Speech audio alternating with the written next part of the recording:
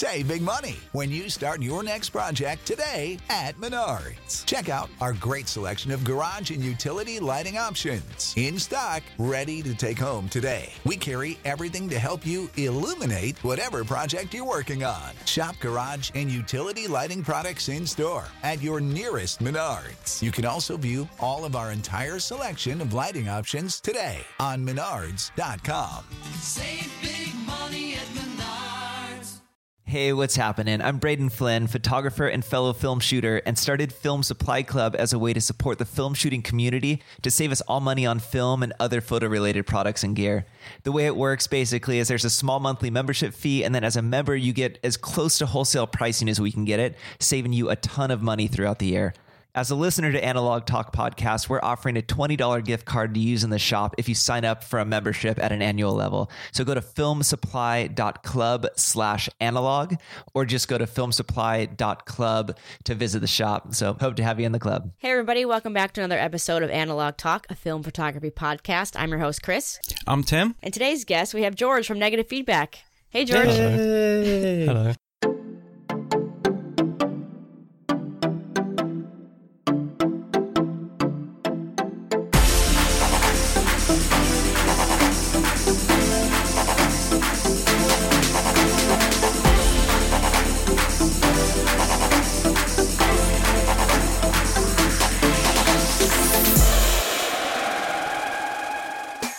Thanks for joining us. So before we get into all the things we'd like to pick your brain about, can you give our listeners a background on yourself and how you got started in photography? Sure. I guess I've been well, it's like a big thing into one. Mm-hmm. I got interested in photography when I was really young, I guess. I think I bought my first camera when I was like 11. Wow. And I was just like taking horrible photos of my friends. There was no purpose to anything until a lot later. But I guess my first like real interest, or the first like proper spark of photography, was when I was 14. In the UK, you do work experience with school, and I spent 2 weeks at a photography studio who did lifestyle portraits, weddings and events, and we got on really well, and we worked together from like when I was 14 to I guess like 20. Just like any time I had when I wasn't studying, I'd go and like assist him and help on shoots. Yeah, that's great. But I just I knew pretty soon after I got into that I did not want to do weddings. Like I just did not enjoy that. And same. But it was like really cool to learn how a business of photography works. And then from that I went to study video. So at college, not university, college, I did a 2-year course on video production, which like I'd always kind of like done photo and video simultaneously and kind of swung between which one I'd prefer to do in the long run. But they go quite hand in hand. So for that period of time, I was like juggling both. And then I went to university, dropped out in like a month for video. Well, it was like a very similar course to the course I did at college. Like one of the first lectures went over camera angles, and I was just like, I can't do this again. Right. I understand what a long shot is and what a mid shot is. Yeah. Right. So I ended up dropping out and becoming freelance, and I just did like video stuff, mainly photos like on the side, but I didn't really get paid very much for anything. It was mainly video. I had a job where I was interviewing sports personalities. That was somewhat interesting. About 2 years after that, or 2 years into that, I started making YouTube videos about film photography. Then I don't know how long it's been, and here I am now. I was gonna say the film production. When you said that, I was like, "Oh, that makes so much sense," because your channel, the stuff on your channel is so well done. Yeah. So I was into all of that, and like I had a lot of friends that made YouTube videos, so that was like an obvious thing to me to do at the time. So did you have, when you got started, did you have a plan for it in your mind off the bat, or have it, is it like build, like it's like a slow, like? It was like quite a weird start actually. Like the very first inception of the whole of Negative Feedback was, I just thought of the name one day, and I saw that the domain was free, so I bought that and kind of said, oh, I'll figure out what this should be later. That's a really good name for something to do with film. And pretty soon after, I decided that I should make it was like a blog, which I did on Medium, and it was just going to be photos of every roll of film, like sample photos. Like I remember at the time when I was getting into film, I'd like look on Flickr in all the groups of like, oh, this is what Kodak looks like, this is what Fuji looks like. And I was just trying to learn all of that. And as someone who at the time I think was like 20, there, like being a very internet person, there wasn't great resources. Like I'd never studied photography, and I wanted, like, I learn everything through videos and stuff like that. I've been like very proactive, I guess, in like learning how to edit. I did that through YouTube tutorials. So I wanted like the similar thing, but for film photography, which is what I was really interested in. So I started off making these just like written reviews of what to expect. But then one day I was like, wait, I should just make videos. Like that makes so much more sense considering I know how to do that. And we made one video which never went live. Oh, really? Yeah, we just like rushed into it, and I wasn't very happy with how it came out. And I was just gonna ask that if you had some like lost negative feedback episodes that never made the cut. There's been like 3 in all of time, which is pretty good. Yeah, really. That is good. But yeah, the first one never came out. It wasn't like it was essentially the same thing as the first proper episode, but it just wasn't quite like filmed how I imagined it. So I kind of forgot about it for a while. And then it was like this really weird series of events where someone who I was working with on some projects at the time got a call from this like very high up an ad agency guy who was interested on doing this campaign on something to do with photography and mental health, and how there was a study that had proved that picking up photography improves your mental health. I don't know exactly what it was, but he was like, we should shoot the pilot episode and send it to this agency because I think we can make something with them that'd be really cool. The same, like 2 days later, we shot the first actual episode, and we just like, we edited it, and then the day after we uploaded it. And like then I was like, okay, I guess I better make one for next week. Yeah. So like there wasn't like a plan. It was just, yeah, okay, this is happening now. It's crazy how blogs like BLOG used to be so, I mean, I would go to so many different photography blogs all the time, and now I couldn't even tell you the last time I actually like went to a blog site and read something.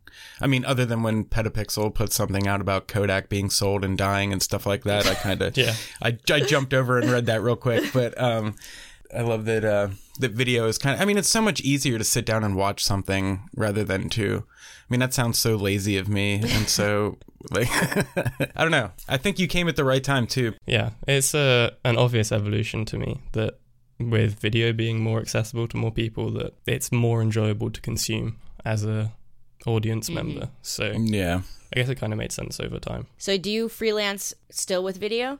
Or are you like full-time on your YouTube channel, or? Well, yeah, I haven't done anything for like 2 years apart from this. Maybe a bit less than that. But like I stopped taking video jobs like 2 years ago, but I'd still do like the occasional photography thing. But in the like last actual year, I did absolutely nothing other than this. But in like the last, amazing. Yeah, it's really cool. I'm really fortunate. I always remember when I was like getting into all of this, one of my friends would always tell me like about saying no to jobs. Like you don't have to take everything, and like when you be able to start saying no to things, that's like the most powerful position. Yep. Because like you no longer do you become just like fitting the mold that someone else wants. They have to come to you for you, not to like fill a gap. Wow. Yeah. And that's happened now. That's great. Like for years I was like, well, I can't say no. I don't have any money, and I need to do this. Right. I was gonna say I've done like so many like events. It's because you have to, and yeah, you know, getting burnt out and not feeling inspired, and like it's like, what are you supposed to do? You know, it's like, yeah, that catch-22 is like, I want to be a professional photographer, so I'm going to take everything. Yeah. And I'm sort of in that position now where I can say like no to things, and it's like you said, super empowering. And part of the whole, I mean, creating your brand and like the type of your work you do the work you want to do, which we've talked about on the show a million times, but yeah. I can relate to that. So actually, it's not my New Year's resolution by any means. I have 0 of them. But I made like a mental note like 2 months ago that I was going to start doing photography commissions. Like I'd always like had it like, yeah, I'll do this. And like I'd wait for only like the things that I really, really wanted to do. But I decided that, yeah, from now on, I'm going to take a lot more on because I want to make some examples of things which I don't currently have, and then use them to get even better things in the future. I just think like without having done some things like that in a while, it's interesting to go back and try it with new knowledge which I've had from like making personal work in the last year. Oh yeah, that's true.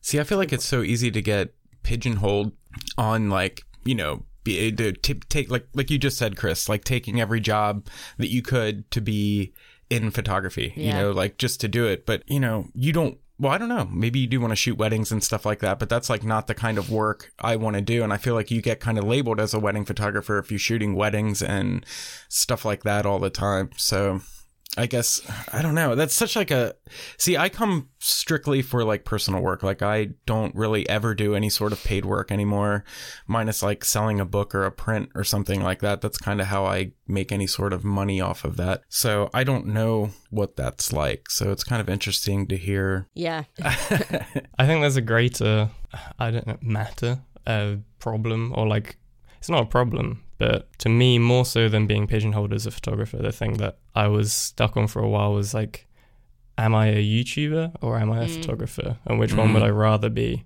And for a long time, I was like focusing on trying to make the work that would shift me from doing this to being more art-centric. And how like, basically when I started the channel, I was really interested in gear. And now I really don't care. Mm-hmm. Yeah. And like, I just grew up a lot, and I'm interested in just good things, not necessarily just what film is. And trying to do that as my own person, not just a channel as well, was like the thing I was stuck on. And I think for a while I was like figuring out how to do that. And then recently I was just like, well, why does it have to be one or the other? Like, why can't I just focus on this as a channel, make all the things, and worry about myself separately? Like, they're two entities. They don't have to be one or the other. Right. Yeah. Do you ever shoot personal work for yourself without sharing it to the channel? Yeah. Like, that's good. That's what I was doing. And I was waiting to like finish it. And then I'd be like, look, this is what I've done, and gain the interest from the people who watch the videos. But I had this like, basically, because I wanted to be interested in like the more art world, traditional publishing and things like that, and gallery side of things. They basically, like the way the law is set is that you don't show anyone any work until it's done. You come out, you release a book, you release an exhibition, or whatever the end result is, and like it has to be brand new. If like that's the biggest selling point to them, is that like we'll sell more books if they haven't seen it before. That's like the way they think. And I think the current thing which I'm working on, I haven't shared it yet with my videos, but my plan is to not do that, because I think that the landscape's completely changed. And if I'm able to share the journey that I go on and bring people along the way, they'll feel way more attached to the work, like they had like some sort of input, and then want to buy a book or come to the exhibition because they feel like they're a part of the journey. Yes. As opposed to just being like, hey, here's this thing which you have no idea about, please buy it. I really like that concept, because that to me, like what you said, feeling a part of it, that's the main thing I think that people will want to get it, is because they're like, I remember this when he went there, and like this is how he shot that, and like now I have it on my coffee table, you know what I mean, or whatever. Yeah. And like really if there's a comment that's like, oh, you should go check out this place, or like a suggestion of like a town to go and visit, and then you end up making a photo there. It's like, it's almost like a collaborative project, I guess. But yeah, it's just interesting. That's crazy. Yeah. See, I always struggled with like the little bit of YouTube stuff that I dabbled in, that I kind of what you were just talking about. It's like, do you do it for YouTube or do you do it for yourself, kind of thing? And like, I would get so stuck on what I thought people wanted to see from me on my channel that my photography turned into that. And I really, lost sight of what I loved about. So I wasn't only just resenting YouTube, I was resenting my photography as well. So it was kind of like a catch-20. I mean, that's why I haven't made a video in 10 months. You know what I mean? Like, it's just, it got so overwhelming that I kind of started to hate my work. And that's the last thing I wanted to do. Because just like you said a couple minutes ago, you were doing something that involved mental health and photography and how it helps it. Like, I totally use photography as a medicine. So I didn't want to corrupt that. So I had to choose. But now I feel like I'm at a point where I can definitely kind of juggle both. I just wish I had somebody to film me so I didn't have to worry about all that part, because that part's so that's daunting, why like, it's hard filming to do what I'm planning to do of the like shooting the like main personal project, because I really if I just focus on the photos, I know the photos will be better. If I have to worry about video too, it's like it's an extra thing which I don't want to have to juggle, but it's a balancing act. But when you were saying like making photos for YouTube, or with like the purpose of the videos being on YouTube, I've always had this like, I know that the photos that I make for YouTube, I don't like them.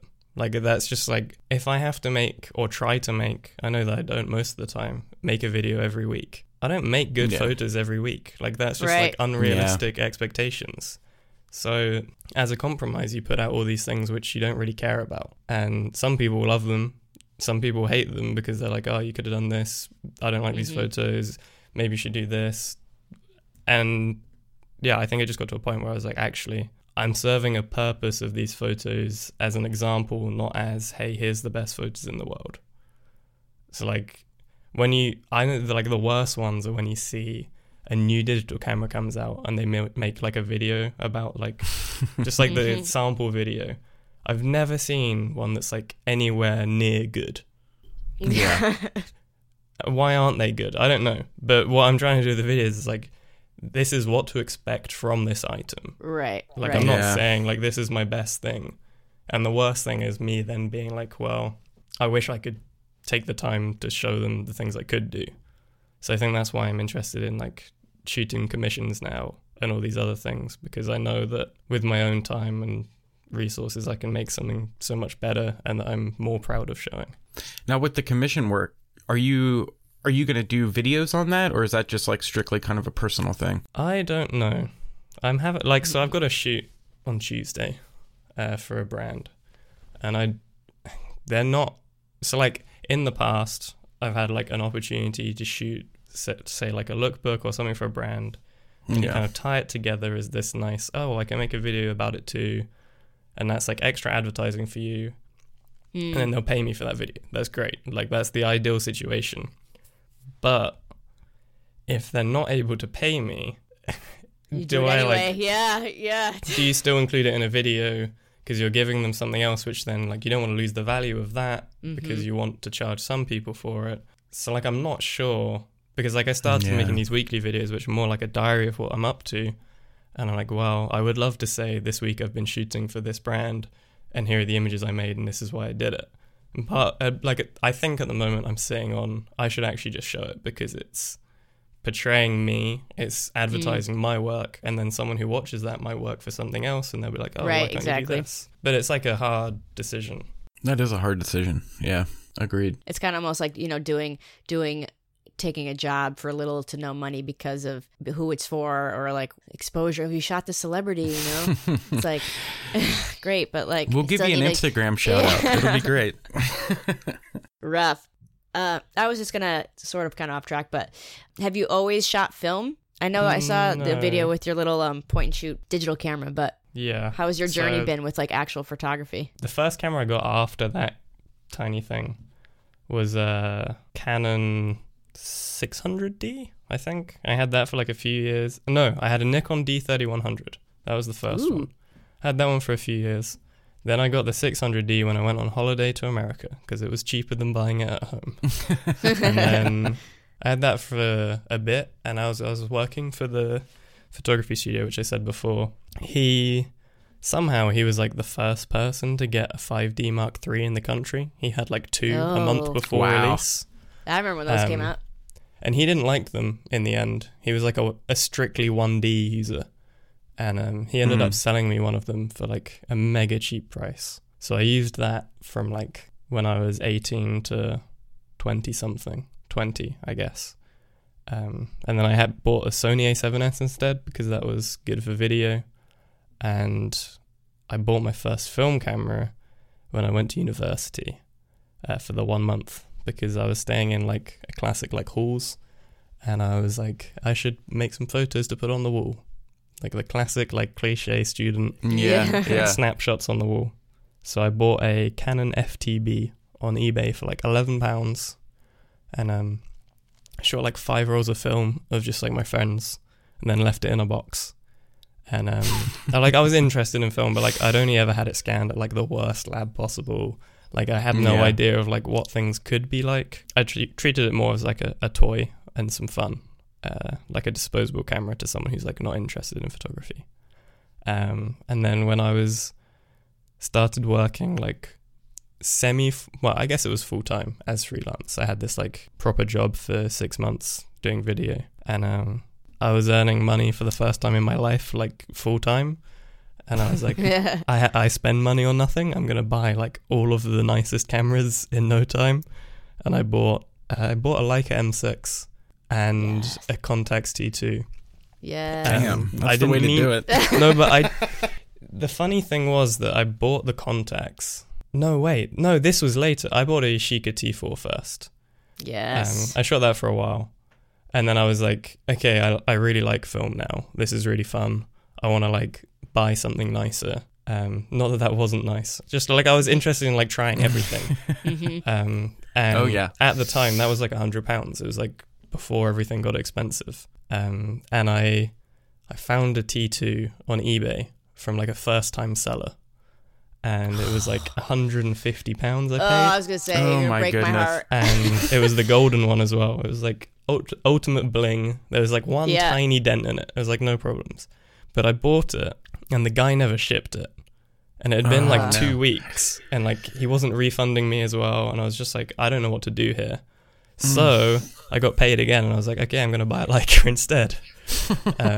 So I bought an M6, and the day the M6 arrived, the T2 also arrived. Oh my goodness. Best and day it was ever. like, well, yeah, but I was like, I need to send one of these back. I can't do this. Yeah. But then as soon as I like held both, I was like, no, I need to keep both of these. What can I do to keep both?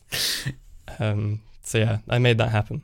And then a few months later, I bought a Hasselblad when I wanted to get interested in medium format.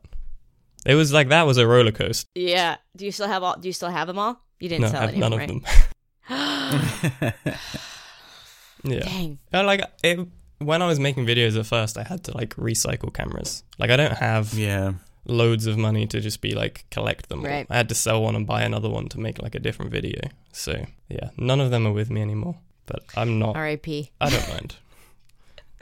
It would have been nice to sell the Contax at the peak, but that's okay. Oh yeah. Was that the black contacts? No, it was the gold one. I sold it for like $350. And then a month later, they were up to like 700. I was like, okay. Mm-hmm.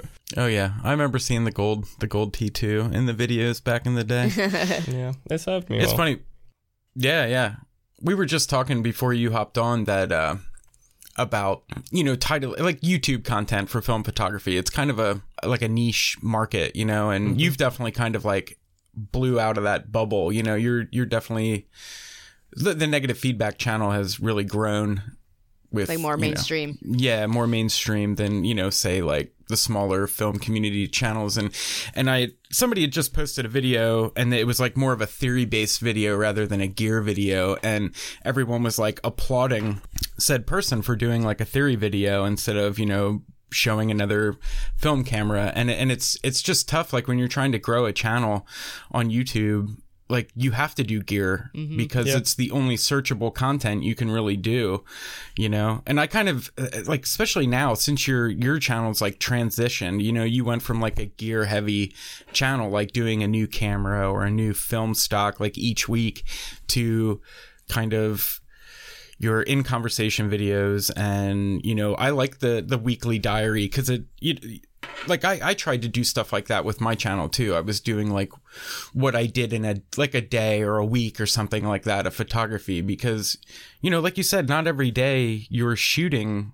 something special or, you're not, some days you don't even do anything photography related. At least I know I do, and like, it's pretty cool to see how your channel's transitioned from like a gear centric.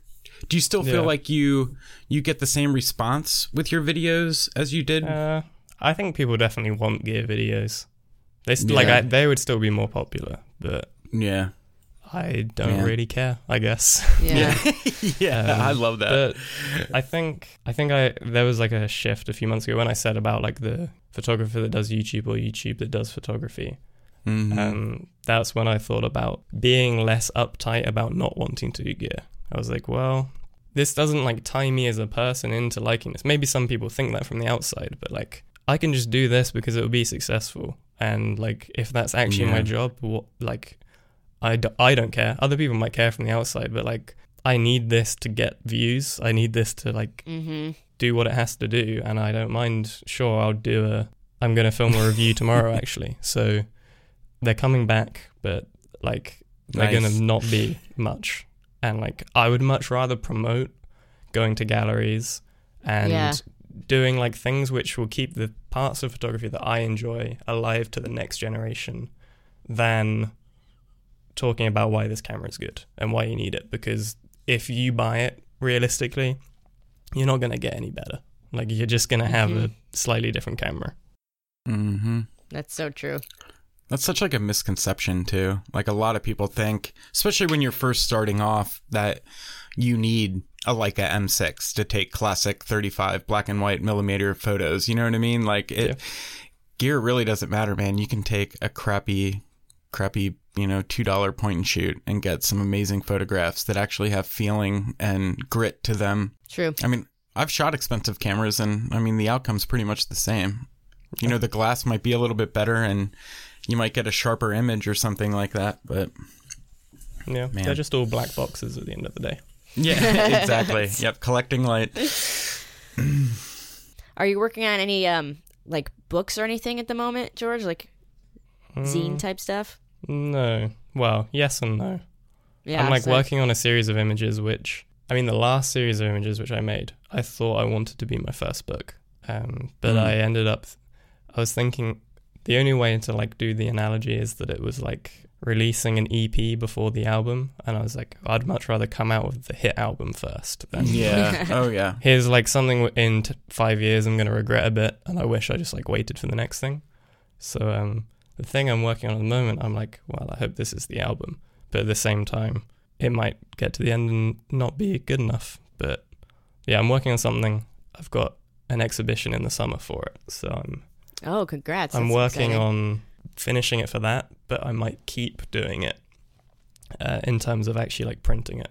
So it's like, nice. I'm doing it, and like this is what I'm planning on doing, those videos where I said about bringing people along. So it's not like a secret, and like the work in progress is already on my website. So like I'm not hiding it, but I haven't like mentioned it yet. Cool. Is it all 8x10 or is it? Yes, there's one. Oh no, there's like a few photos which aren't, but like the intended purpose is all 8x10. I still need to get my hands on one. Every time you share some of your work on the channel of the 8x10 and other 8x10 like large format photographers, I shoot 4.5, but there's just something about 810 that looks unreal. Mm-hmm. Yeah, I mean, like I got into it pretty quickly after I got into 4.5, and it was like I was just at my friend's house, my friend's Airbnb at the time. And he'd just been to his storage unit and he'd picked out his Toyo 8x10. And like we'd been playing around on 4x5s for a little bit. I didn't actually own one yet. And it was like even a dark room. It wasn't like great conditions, but the first time I looked through the 8x10 ground glass instead of 4x5, I was just like, okay, this is so much better. Like, man. I just like instantly knew there's like, yeah, this is what I want to do. I think, to me at least, I don't know if everyone noticed, but like anytime I look at a great photographer's work who shot 8x10, it's like that's just like the work I gravitate towards. Mm-hmm. It's not because of the subject matter or all these things. Like, there's just like, it has a look and a feeling. And as much as like I don't like gear, it's like, no, but this is like a separate entity. You can't replicate that look. It really is. That just makes me think of that photographer. I can't think of the name of the photographer at the moment, but the one who did all the celebrities like with no makeup with 8x10. I don't think I've seen it. I'll have to post it on our Instagram. I've seen that either. They're incredible. But yeah, there's definitely a different look with the 8x10 for sure. And it's just like a pleasure to use as well. Like it's just fun. I've never used one. It's fun until you have to carry it. Yeah. Yeah. Most definitely bigger than me, I'm sure. Man.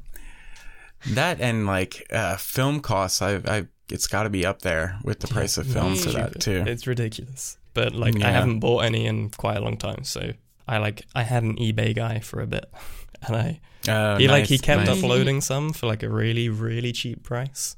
Like a brand new box of Portra at the time was like £220 for 10 photos, which is insane. Yeah. I can't afford that. Like I bought them fresh.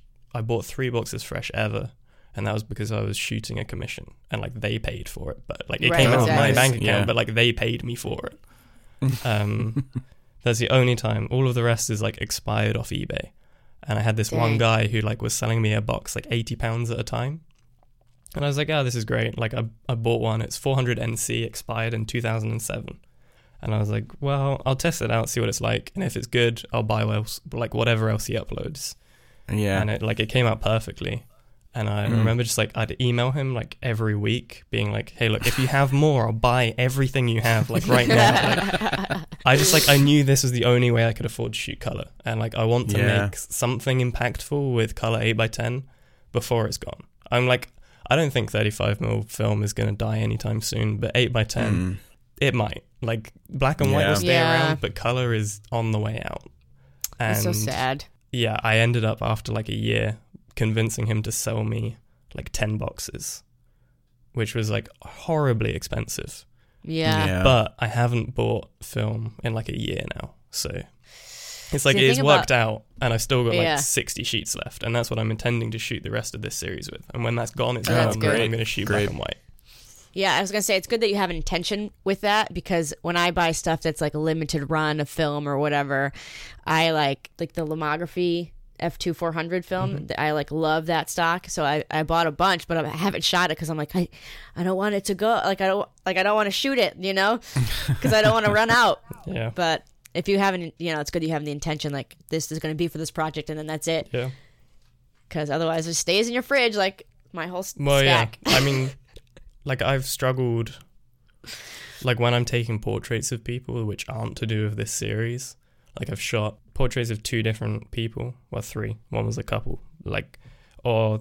I've done 3 like portrait shoots on 8x10 in the last however long, separate to like the actual series work I'm doing.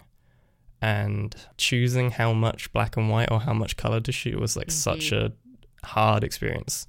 So I think the black and white film I bought was on discount at the time. It had like a crack in the box or something. It was fine, but like it was like a slightly damaged box, and some people would be really scared about that with sheet film. And I think it works out to like £1 or 50p per sheet, which is like really quite affordable for 8x10. It might be £1 or £2. Either way, it's like negligible in comparison to £20. So I can and I also bought that box of film 2 years ago and like just don't use it. So I was like, I can afford to shoot as much black and white as I want, but any color photos I take are color photos I can't take for this series I want to take photos with. And I was like, 2 of the shoots, I did 2 sheets of color, 2 sheets of black and white. And one I was like, no, you're only having black and white. It's like, I kind of like load both. And it's like, if you know it's going to be good and like you want the color, you bring it out. But like, it really is a limitation. Dang. Yeah, because every time you press the button, you're like, money's gone. Like, yeah, geez. You have to try not to think about it. But like at the same time, it's like a good limitation to have because it stops you taking the bad photos. That's true. At the same time, yeah, I think it's like the series I made before this one that I talked about, like wanting that to be the great thing that I made, and it on reflection isn't. If I didn't make that, I wouldn't be able to make the thing I'm making now. And sure, I spent, I don't know how many sheets I shot, maybe like 40 sheets. That's like a lot of money. But that's like, I've learned so much through the process of that. Sure, it could have been black and white and I spent less. But I still learned a lot about color theory and like how to edit the scans I'm getting. And it's like all these different things, which without any of that, I wouldn't be able to take any of the photos I'm taking right now. So it's like an investment. True. Man, yeah, that's a great way to look at it too, because every time I kind of just went through a similar situation where I thought I was shooting my next book or zine or whatever, and when I was finished, I was very unhappy with the results, but some of those results kind of branched into a whole new idea that I've kind of been working on now. I love that. It's almost like a school, but you know, it's you and the film and the camera is teaching. You're all teaching each other kind of thing. And man, I didn't even think about 8x10 not being around. That you said that just like broke my heart a little bit. Yeah. Now that you said that, I mean, it didn't even cross my mind. It's still being made right now, but yeah. it's just like I don't think people are gonna buy it if it gets much more expensive. Right. So like, So true. and like all the people which were shooting it have already bought an Alpa or a stupid 100 megapixel Hasselblad. Like they're the kind of people Right. that Yeah. get paid that much. So Right. they're like, I'm not paying this much anymore. I'm just going to shoot this instead. So it's like, it's already become rare to shoot it and people are getting priced out. So Right. I think black and white will stay. I'm not worried about that. And actually, I've already like said to myself that after this series, I want to shoot black and white anyway. So Yeah. I'm not too bothered, but it's like definitely a shame. I'm going to try and buy some more for cheap if I can. And just like keep it forever. Yeah, you need to keep your eyes open for the next deal coming around, just so you Well, I have mean, it. like, I have 5 sheets of slide film for it, which I Oh, got nice. sent ages ago, and I just don't know what to use it on. Like, I Yeah. Yeah. Yeah. It came in a box that wasn't the box that like the film is. I can't Oh, even okay. remember what film it is anymore. That's like now the risk which I'm playing with. Yeah. Oh, jeez. It's just like, I know that I've only looked at 8x10 slides like twice, and it's like glorious. It's like such a Yeah. crazy experience, and I just know I want to make something really cool with this, but I don't know what it is, and I'm sure one day I'll just be like, no, this is the time I use it. But for now, Yeah. Yeah. it's like, Say yeah, it'll I'll come just to leave you. this. The project will come to you. A project of 5 photos. Yeah. It'll be a nice little series. It reminds me of when Ben Horn, he gets his scans from his where does he go? Like Utah or something like that, or Colorado? I Yeah. forget where he goes. And he flips through just seeing, because I mean it's a transparency, you know, it's a positive, and it's just, I mean, even shooting slide film on 35 millimeter, it's like, oh, that's Yeah. so awesome Yeah, when you yeah. see it, you know. It's just, I don't know, man, just to see it in 810, that'd be insane. That'd be It's insane. crazy. The only problem to me is like, there's no actual benefit to it. Like, I think Yeah, it's like a yeah. cool thing, and like I like looking at it, but then it goes in a drawer and I live with the Yeah. scan. I was gonna say, Mhm. Like- if you did a show and like they were all like hung on the wall, little light boxes, that Yeah. would be cool. Yeah, that'd be neat. I've seen it done once, I think, where they had Yeah. prints with light boxes of the negatives underneath, but that's not the kind of photography I'm interested in. Right. And like I think it's really cool, but that's like such a landscape photographer thing. Yeah. And I Yeah, don't mean was that in thinking like too. necessarily a bad way. That's just like not what I'm into. Right. And yeah, I don't want to ever put borders of my film in my photos and stuff like that. Like I just want, I don't even want people to know that I shot this on portrait. I just want them to look at the images and judge that. So like having the negatives there, that's like, Yeah. it's only like distracting you from the stuff I want you to pay attention to. Yeah, I was just thinking like it depends on your audience, I guess, because like if you have it in a gallery and people come look at it, the normal person's not gonna be like, I wonder what film type this is. But like us Yeah. film nerds are gonna be like, I bet I could tell. I think it was portrait, you know? Yeah, I've seen, or I've been talking about it as well recently, about photography for photographers or photography for like the general public, and I don't know what I want to do in terms of that. Like I'm aware that like the majority of people that buy photo books are people that are like already photographers who are like supporting Yeah. like photo books still existing, and like Yeah. that's really lame on one part, Yeah. that like Yeah. there's no market to this outside of like the other people who make these. And it's like the transition, like should I be trying to make stuff that the general public would also appreciate, or should I try and make this like niche thing which I get like special bonus points from people who think like me? Yeah. Man, I was just thinking about this. That's so crazy that you're talking about it right now. Yeah, Man. I decided for the series I'm working on now that I was going to take some picturesque photos. Some some photos which are like, actually no, some like normal person would hang this on their wall still, not some like photography lover. And like I think that's like a good way to think about it, or like just like I have like a list of like mental things to think about whilst I'm preparing photos now, because like when you're looking at the ground glass and it's upside down or back to front, like some like I have to remind myself certain things. Yeah. Not to put too much foreground in, and now to think about making it look pretty, or just like all these like extra things. Like I went through a long period of time of hating shallow depth of field. Like I just think it's such a cop out. It's like it makes it look good to someone who doesn't know about photography.